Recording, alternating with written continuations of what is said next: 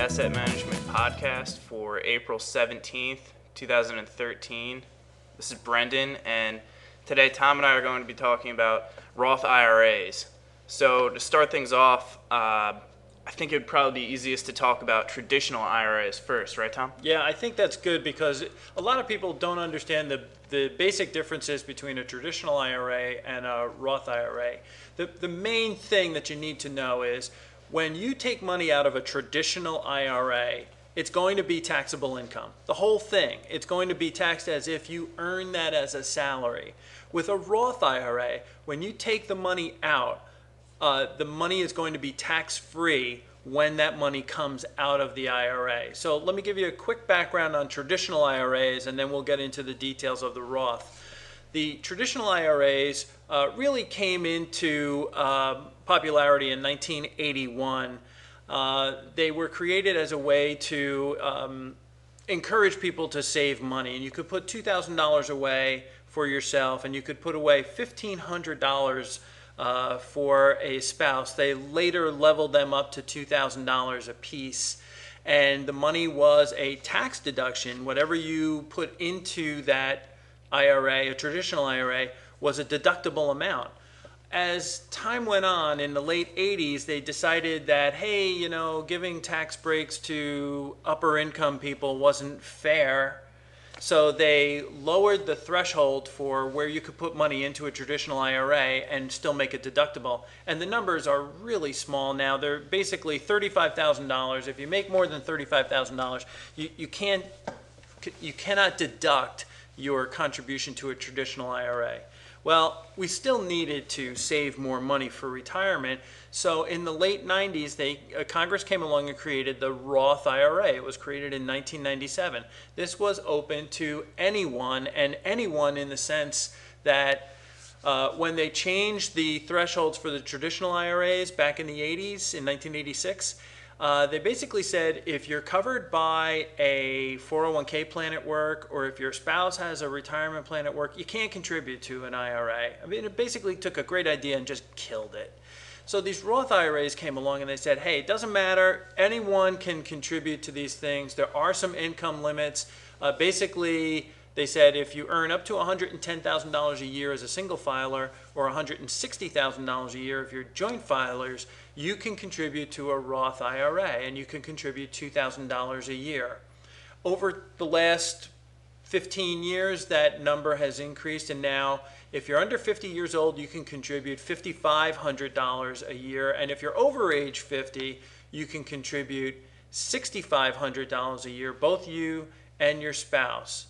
So there's no tax break for contributing to a Roth IRA. But the big benefit to this is that when this money, it grows without any kind of taxation, and when the money comes out, it's going to be a tax-free distribution. That's pretty good. That really is a big deal because, if you're putting money away, say when you're 30, you're talking about 30 or 40 years or more where this money grows without any taxes. And you can actually die with a Roth IRA and pass it on to your surviving spouse or to other beneficiaries. So this thing can continue for a while. It really is a great way to put money away for retirement. Yeah, definitely sounds that way. Yeah. So let's talk a little more about the income contributions levels. Yeah, they have come up now with this new formula. It's called a modified adjusted gross income level for 2013. And so there's certain things that get added back in to calculate your adjusted gross income. It's not far off for most people than what your AGI or adjusted gross income is on the bottom of page 1 of your 1040, but maybe we can go through the numbers. Yeah, let's look at the numbers for single filers and joint filers. Okay, so if you're a single filer, now if you earn up to $110,000 a year, you qualify for a full contribution to a Roth IRA. If you earn somewhere, have modified adjusted gross income somewhere between $110,000 and $125,000, you can make a partial contribution. Now, for joint filers, that number now is $173,000. That's your modified adjusted gross income, where you can make full contributions. Two spouses can do this. If you have adjusted gross income between 173 and 183,000, you're eligible for a partial contribution. Okay, so what happens if you make more than what we just discussed? That's a good question, and that question gets asked a lot, especially here in New York and New Jersey, as we have a lot of two-income households, and their adjusted gross income is over $173,000, and they still feel like they're not putting enough money away for retirement. Right. You can make Roth contributions. It's actually kind of a backdoor way to do it, and here's how you do it.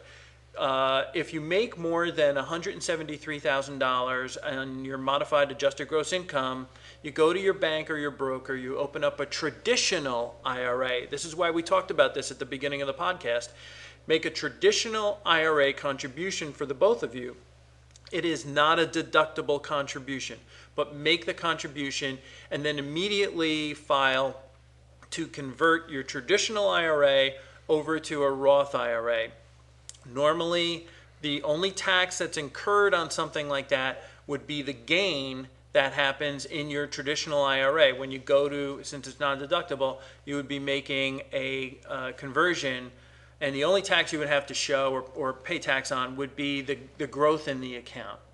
Well, if you do it on the same day that you make the contribution, there is no growth in the account, so there's no tax. So make a traditional IRA contribution and then immediately file to do a Roth conversion for this. And you, if you're married, the both of you can put away $11,000 a year, $5,500 each. If you're over 50, you can actually do more. So it's really worth it if you want to start socking money away aggressively for retirement. Take a look at these these backdoor ways of making Roth contributions. Definitely sounds like a nice option to consider. It really is, and I think a lot of people just totally miss it. They say, oh, I make too much, and they just forget about it. Yeah, they just don't do it. Okay, so let's talk about the distributions. Okay, so like we said earlier in the presentation, distributions from Roth IRAs are not taxable. There's only a few times where it would be taxable. The main thing is you have to have a Roth IRA open for at least 5 years. Now, you could have a Roth IRA at your local bank and another one at a brokerage firm and a third one somewhere else. It doesn't matter where you take the money from, as long as you have had a Roth IRA account open for at least 5 years, you're not going to have the penalties that normally come with that. That 5-year mark is a really big deal. The thing with distributions is that, we have retired clients and they have traditional IRAs and they have to make these required minimum distributions each year. None of that comes into play with a Roth IRA, which is really, really nice. You take out what you need, take out what you want, and that's it. You don't have to worry about it as long as the account's been around for 5 years. So things start getting a little complicated though when you move on to, if you pass away and it goes to a beneficiary. It's, again, a distribution is not going to be taxable if the Roth IRA was established at least 5 years before the distribution occurs. However, there's a lot of twists and turns with this. If it's coming through an estate, it has to be around for at least 5 years, and then the account has to be closed out in 5 years. In fact, I think we've got a slide that shows some of the things that we can take distributions on where you're not going to be subject to the 10% penalty. Right. So let's go through this. You're not going to be subject to a 10% penalty on the earnings, and again, it's on the earnings.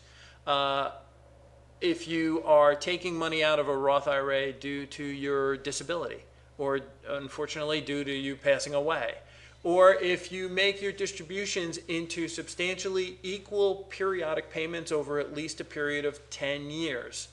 If you have unreimbursed medical expenses, and when you get older, we all know things cost more and medical expenses start to really skyrocket. If your unreimbursed medical expenses exceed 7.5% of your adjusted gross income, you're not going to be subject to this penalty on the earnings. If you're taking money out of a Roth IRA for a first-time home purchase for you or for someone in your family, that's a big deal. If you want to help out someone else in your family when they're buying their first time home, you could take money out. You're not going to be subject to that 10% penalty on earnings. And this is something else that I wanted to mention to people who've got young kids. You can take money out of your Roth IRA, not going to be subject to 10% penalty on earnings if the money's coming out for payment of higher education expenses, tuition, for you or a family member. So that's a big deal. You know, we talk a lot about 529 plans for education. We talk about custodial accounts. You can put money away in a Roth IRA. If you need to tap into it, you can take it out for some college expenses. If you don't need it for college expenses, it's money that's socked away for retirement. This is really becoming a pretty good tool for people who not only want to make sure that they've got money tucked away for future college expenses for their kids, but they also want to put some money away for retirement too. There's a lot of other exceptions too, and so this doesn't complete this isn't the full complete list. So what we try and tell people when we're talking about these different types of investment things is that, you know, none of the securities that we mention in any of our podcasts represent a past specific recommendation of Mullooly Asset Management. And this presentation is not a recommendation to buy or sell any securities that we mention. If you're relying on a podcast for investment advice, we think you might be making a big mistake. And so we strongly urge our listeners to consult with their investment advisor before they make a decision to buy or sell any kind of investment. Now, if you don't have an advisor, we'd be happy to help you out. You can get in touch with us at 732-223-9000 here in New Jersey, or you can find us on the web at mullooly.net. All right, that's all we have for this week. Hopefully you learned something about Roth IRAs, and we'll see you next week. Thanks for listening.